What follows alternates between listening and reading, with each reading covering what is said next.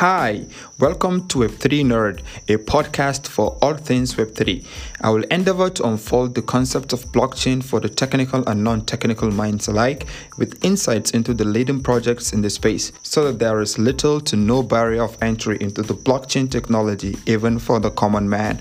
I'm your host, Abdulaziz Kamil, pseudonym Abu Julebib. As a disclaimer, I'm not an investment advisor. Hence, everything on this channel is for educational purposes only.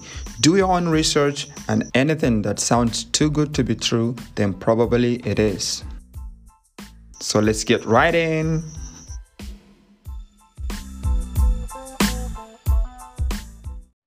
We'll be continuing with the fourth part of the audiobook recording of Polkadot for Beginners, a non-technical guide to decentralization, blockchain, and Polkadot by Gbaci.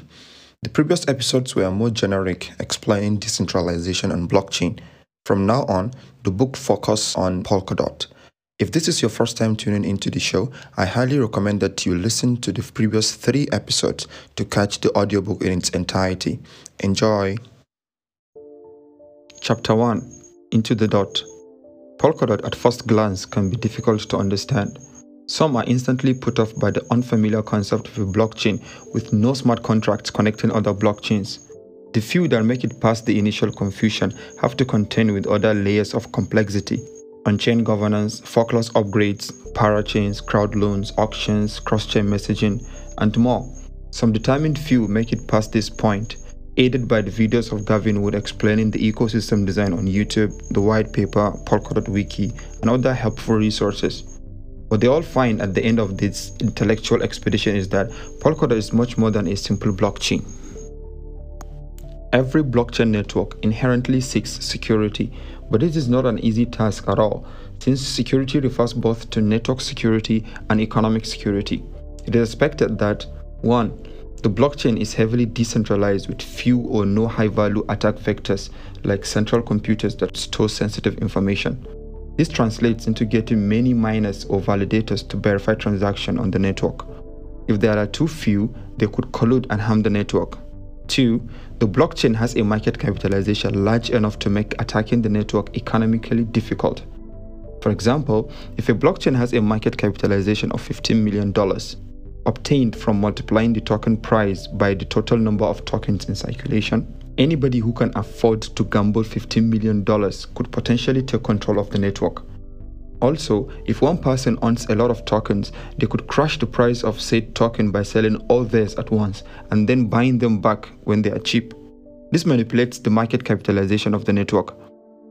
In a proof-of-stake network where the total number of tokens staked on the network equals the cost of attacking that network, such manipulation might be difficult. This is because although you might have $15 million, it will most likely be very difficult to find enough people to sell you $15 million worth of tokens. In summary, launching a new blockchain is not easy. How can we run a variety of blockchains and still have the same level of security across the board? That is the first problem that Polkadot aims to solve by creating a heterogeneous multi-chain environment that other blockchains can plug into and therefore benefit from its already established security. In other words, Polkadot creates a solar system where all planets, the blockchains, benefit from the energy, the security of the sun, Polkadot's relay chain. The second problem concerns interoperability. As I explained in the previous chapter, DeFi, decentralized finance, grew exponentially, $50 billion in total value locked in under 15 months, because Ethereum enables seamless interactions between smart contracts, leading to fascinating new use cases and a bull market cycle. Think of it this way: each smart contract is a house that can be accessed by all the servants of other houses in the country, the blockchain. Thus, if a baker needs butter, his servant can run into the cook's house and get the butter without seeking permission. In the real world, this would be called theft. But because the house itself is a smart and connected device, it knows that the butter is being borrowed by the baker's servant and that it will eventually be returned. This is an overly simplistic illustration of what happens, but it does explain the basic processes. Things and people work better together, and blockchain networks are no exception to this rule. If you think of each blockchain as an internet service provider, then it becomes easier to understand why one blockchain might want to deal with identity, another with content, and others with banking, gaming, privacy, and so on. The possibilities becomes endless like it used to be with Web 1. It is irresponsible, given the potential of blockchains, not to take advantage of the opportunity to create richer interactions between different specialized blockchains, and this is where Polkadot comes in. Similar to how Transmission Control Protocol or the Internet Protocol connected different nodes to create the Internet, Polkadot is connecting blockchain networks, essentially becoming a network of blockchain networks. So what is Polkadot? At its core, Polkadot is a proof-of-stake layer 0 blockchain that connects other blockchains. Polkadot's goal is to optimize scalability, interoperability, and shared security of all its connected networks. We will consider each feature in turn to explain what the core problems are and how Polkadot solved them by design. Shared security. To address the issue of multiple isolated chains and splintered security, Polkadot provides a framework where various chains can share security operations. Instead of relying on each layer 1 blockchain to provide its set of validators to secure its network and a token with a large enough market capitalization, these chains can all leverage the security of Polkadot, the layer 0 protocol. In practice, if Polkadot is sitting at a $10 billion market capitalization, then each new layer 1 blockchain that deploys on Polkadot is economically secured by this same $10 billion. On top of economic security, the chain will also gain network security from Polkadot's large set of validators. This is a first in blockchain technology, a feat never seen before. Interoperability. This is the highlight of Polkadot's layer 0 protocol. We've previously seen what dApps can do when they communicate with each other freely.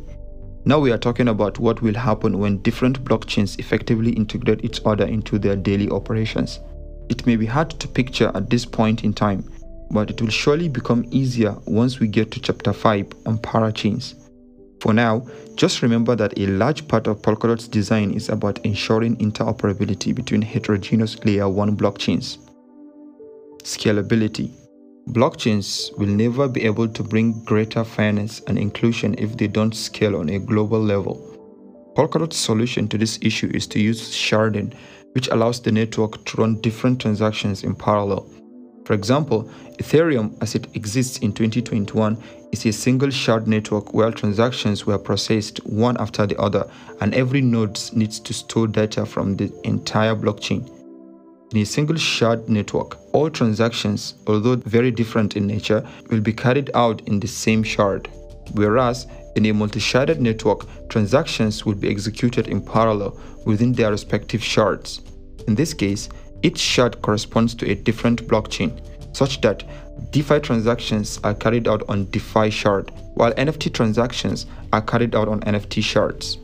Again, this is an overly simplistic description of what happens, but it should help you make sense of scalability processes. On Polkadot, each layer 1 chain is able to customize its network for different use cases, thus tackling the problem of scalability in an open-ended context with efficient parallel computation, wherein the network is processing different kinds of transactions on different nodes. In this way, a layer 1 chain focused on decentralizing identity will not need the same system design as one which is focused on decentralizing finance. Thus, the network is made more scalable by 1. Ensuring that each network or parachain is optimized for its use case, and 2. Running different transactions in parallel. For example, let's say you have 1000 nodes verifying the validity of transactions on your network. In a single shard model, all 1000 nodes will be processing the same transactions. In a 4-shard model, the nodes will be split into 4 groups of 250 each. Each group of nodes will then process different types of transactions. Group A would focus on transactions from the identity chain, while Group B will focus on transactions from the finance chain, Group C from the governance chain, and Group D for the data chain. In this way, we still have 1000 computers, but we are doing a lot more because of how we have chosen to arrange them. Forkless upgradability. I lied. Chain interoperability is a highlight of Polkadot's design, but it is not the only one. Remember the problem between Ethereum and Ethereum Classic, or the rift between Bitcoin and Bitcoin Cash? They happened because the original or canonical chain needed to upgrade its core protocol through a hard fork. A fork, as the name implies, offers a different path to stakeholders at a specific point in time. Forks may seem like a desirable feature in a network, but consider for a moment a country that splits every time its citizens have a big argument on the outcome of a vote. This country will get smaller as more people leave, losing a chunk of its original human capital each time. Of course, given that blockchains are analogous to digital nation states, forks aren't very ideal for long-term growth. For the long-term prosperity of the network, it is imperative that the community finds a way to resolve disputes and upgrade protocols without putting itself at risk.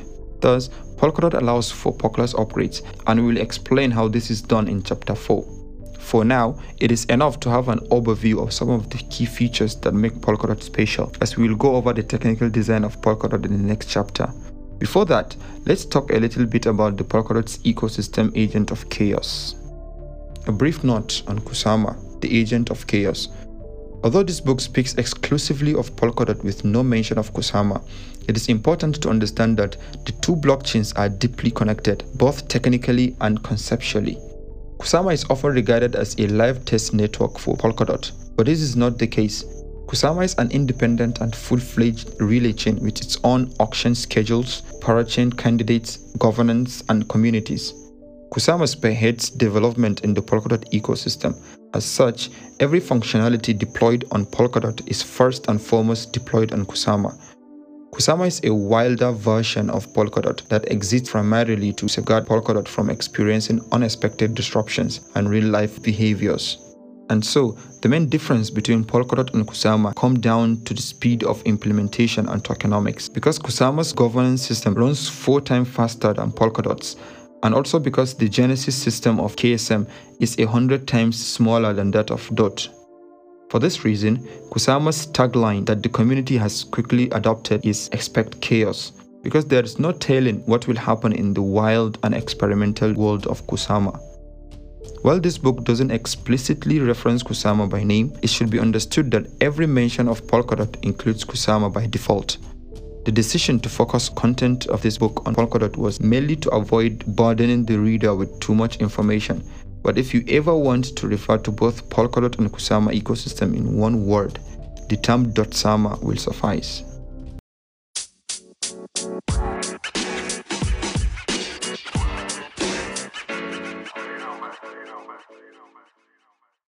Chapter 2: The Network.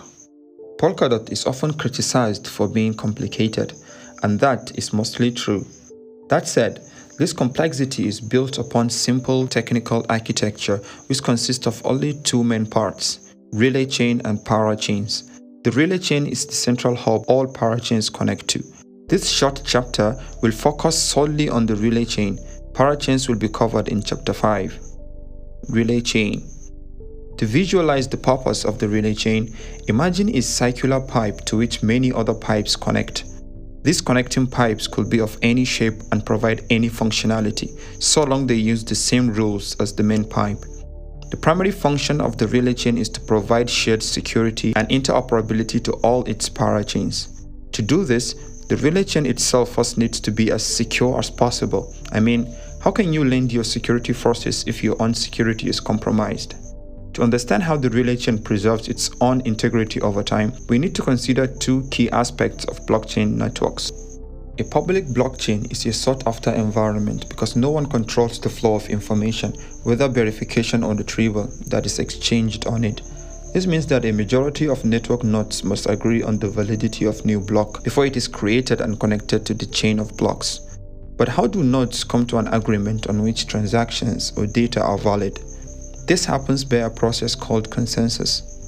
The full details of the relay chain consensus mechanism will be too technical for this book, so what is offered here is an overly simplified explanation. The current implementation of the Polkadot relay chain uses a hybrid consensus mechanism, meaning that it combines proof of stake with proof of work to get the best of both worlds. As a general rule, there are 2 processes to blockchain consensus, namely block production and finality. Block production refers to the process of creating new blocks, while finality refers to the process of verifying and sealing blocks onto the chain. The Polkadot relay chain, like all decentralized blockchain networks, attempts to solve a few problems through its consensus. These include 1. robustness in the face of collusion by bad actors, such that all it takes is a few good actors to preserve the integrity of the chain. This means that if there are only a few honest nodes, less than 50%, the integrity of the chain will still be preserved despite tampering by corrupt nodes. Second, speed of transaction inclusion and verification for scalability. Third, network resilience such that it doesn't go down frequently or at all. And lastly, higher degree of decentralization so that no group of network participants has full control over the network. To ensure the successful implementation of these solutions across the board, the relay chain uses a babe and grandpa. A detailed explanation of both protocols is not necessary for our presentation on Polkadot and has been relegated to the technical appendix. Next, we will consider how the relay chain gets its security from validators, nominators, and collators.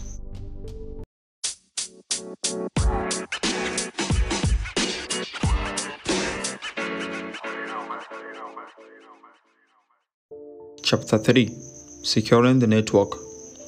Having understood technical design that facilitates technological security, we can now turn to security.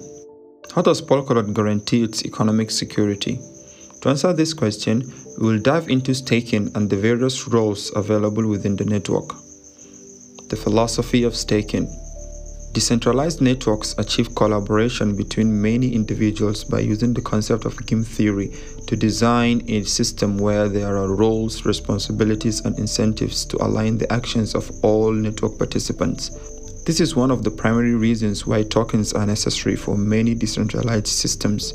Economic rewards are the ultimate incentive mechanism. For Bitcoin, it is BTC, and for Ethereum, it is ETH. Thus, the strength of a blockchain's security isn't solely determined by the quality of its code. It is also defined by the quality of its incentive and token design, which at the core is game theory. For example, all miners on Bitcoin create and verify blocks for a reward in BTC. In a proof-of-work system like Bitcoin, the network roles are few and limited to miners. This is because the network only needs nodes, bitcoins, and users. In a proof-of-stake system, in addition to nodes, the network needs users who will put down some stake to secure the network. Remember, the proof-of-stake blockchains rely on both technological security and economic security, so that the environmental impact is offset by economics. A proof-of-work blockchain's security is only as strong as the number of nodes securing it, whereas a proof-of-stake blockchain's security depends on its number of nodes and the value of its stake, with stake being its economic value. Thus, the process of securing the network in a proof-of-stake blockchain is called staking. There are two key advantages of proof-of-stake over proof-of-work. 1. Proof-of-stake has less energy consumption compared to proof-of-work. This is a crucial point because our technologies are having a great impact on climate change. For example, data on record has shown that the 7 warmest years in the 1880 to 2020 period have all occurred after 2014. And second, proof-of-stake offers greater involvement of the community in network security, thus achieving greater decentralization. This is because proof-of-work shifts the responsibility of network security towards technically savvy people with the means and the skills to run a node. Over time, this inevitably results in increasing levels of centralization. There are 3 types of participants working on securing the Polkadot network: validators, nominators, and collators. Validators. Validators in Polkadot are like miners in Bitcoin. They run nodes that process and verify transactions, create blocks, and store the history of the blockchain. Without them, there will be no network. The key points to note are: 1. They provide the physical infrastructure on which the network runs, and 2. They have to ensure that they are always online when they need to be, particularly when they are the ones to create a new block. The process is as straightforward as acquiring the relevant computer equipment and rolling Polkadot's code. Once a node is deployed, most routine operations can be automated, while validators can focus on troubleshooting and maintenance of connectivity. For their efforts, economic and physical, validators are rewarded in DOT tokens. The total number of validators on the network is a parameter that can be adjusted based on network demand, starting with a few and now reaching 297 as of January 2022. The goal is to reach 1,000 validators. One may look at this number and wonder if it's enough to support decentralization, especially when one considers that Bitcoin has over 20,000 miners and Ethereum 1.0 has over 10,000 miners. To understand why 1,000 validators is sufficient, we need to keep in mind how Polkadot's consensus works. By selecting validators at random through the block production module BABE and keeping the information about block validation separate, Polkadot limits the possibility of collision between validators. This procedure is also secured by the premise that all validators must compete at once to validate individual blocks. When it is said that Polkadot targets 1,000 validators, it doesn't mean that there can only be 1,000 people qualified to become validators. Rather, it means that block production and verification will be handled by 1,000 validators at the same time, while every other validator will act as a validator candidate. In the end, a low number of validators is useful not only for reducing our carbon footprint, but also to achieve scalability. If there are 13,000 validators and 2/3 validators in the active set must agree, that is those currently participating in network consensus, then each transaction will need to wait on roughly 7,500 validators before being processed, which will inevitably slow the network. The goal of decentralization isn't to have as many validators as possible, but rather as many network participants as possible. It is all about ownership, power, and authority.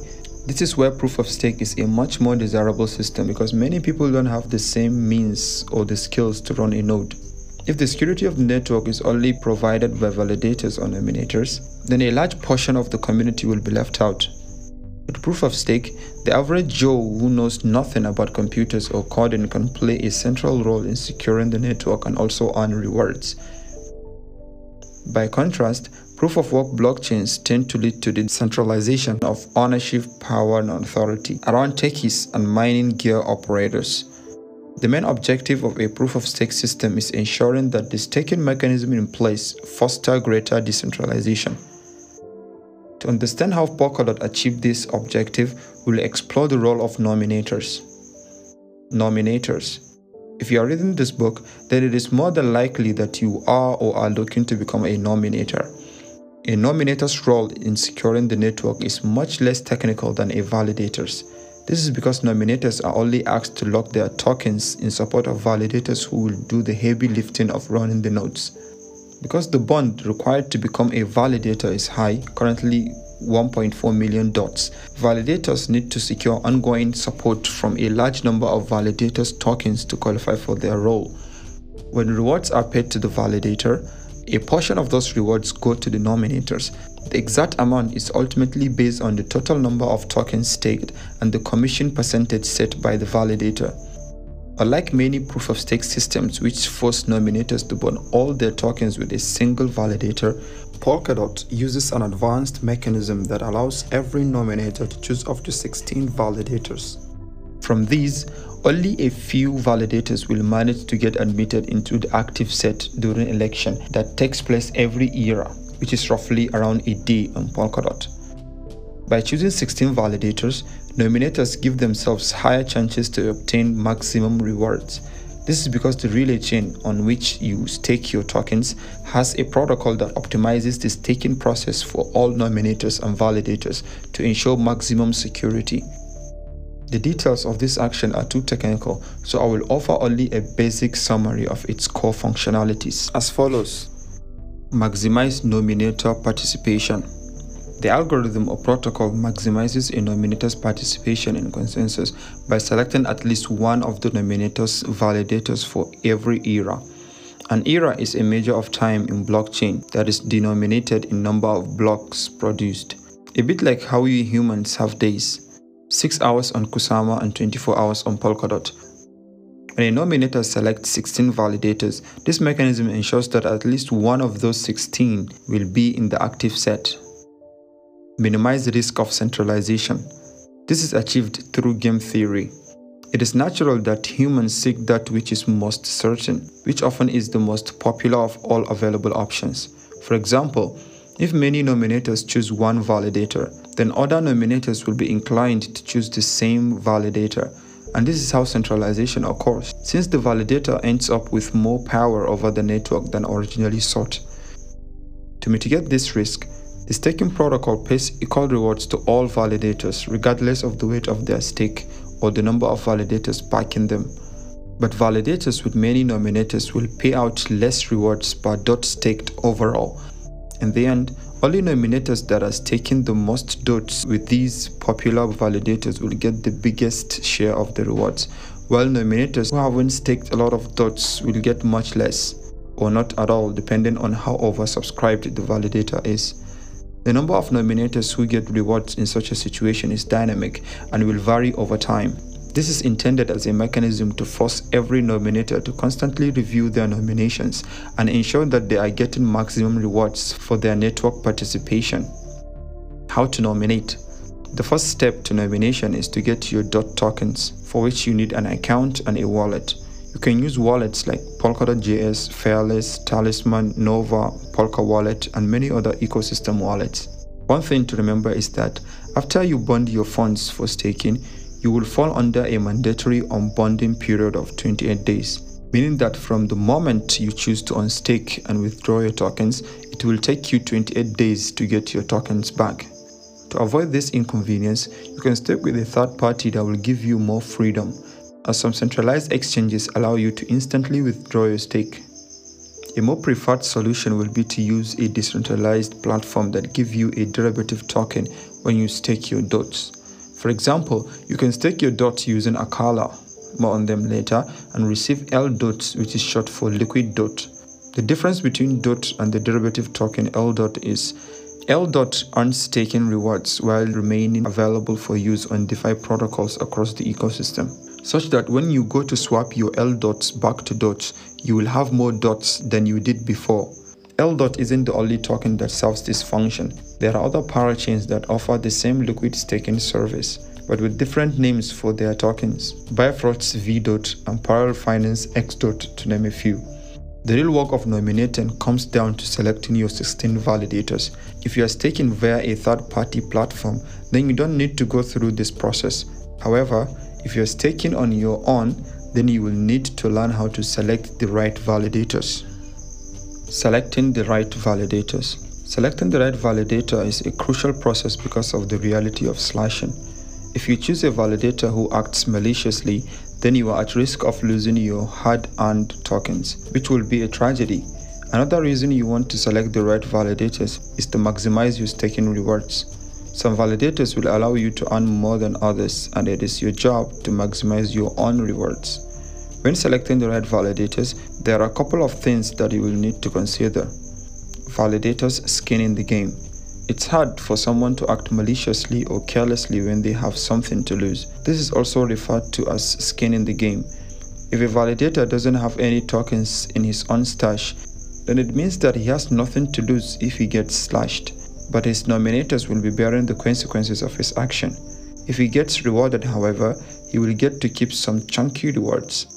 Thus, it is not advisable to put your stake on a validator with no or low self-stake unless you trust that they won't act maliciously or carelessly.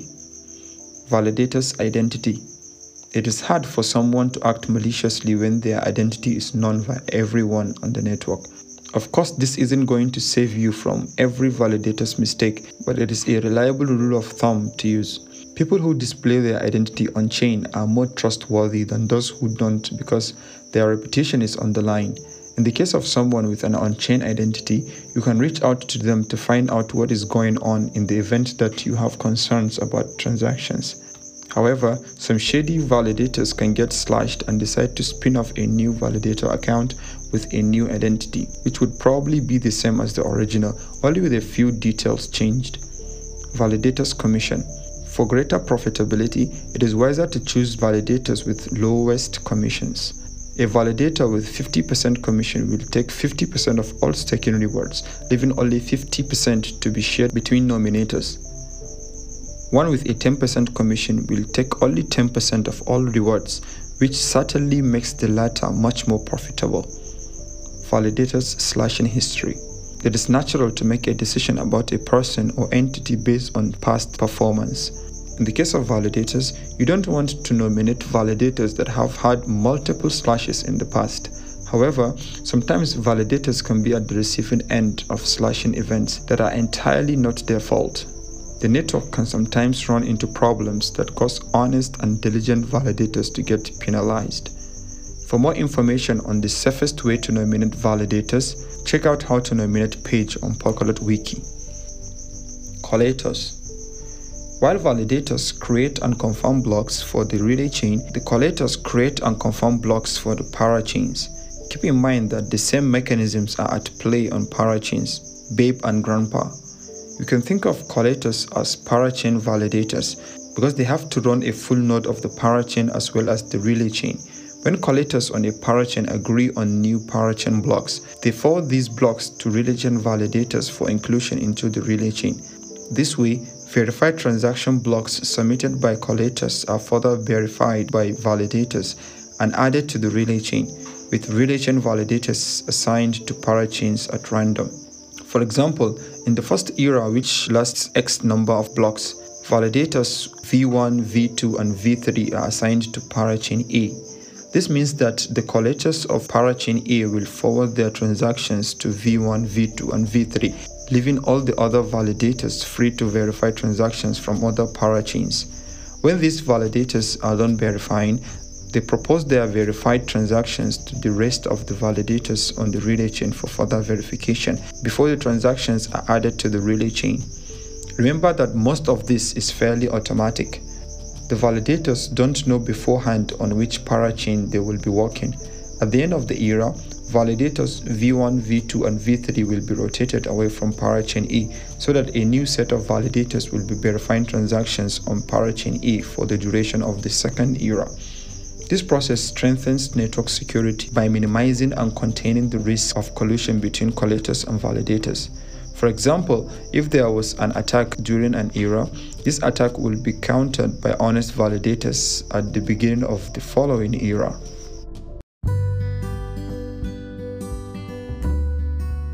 We'll stop here for today. Next week, we'll continue with 4th chapter, Governing the Network. If you enjoyed the show, don't forget to subscribe so you don't miss out on the rest of the book. Toodaloo!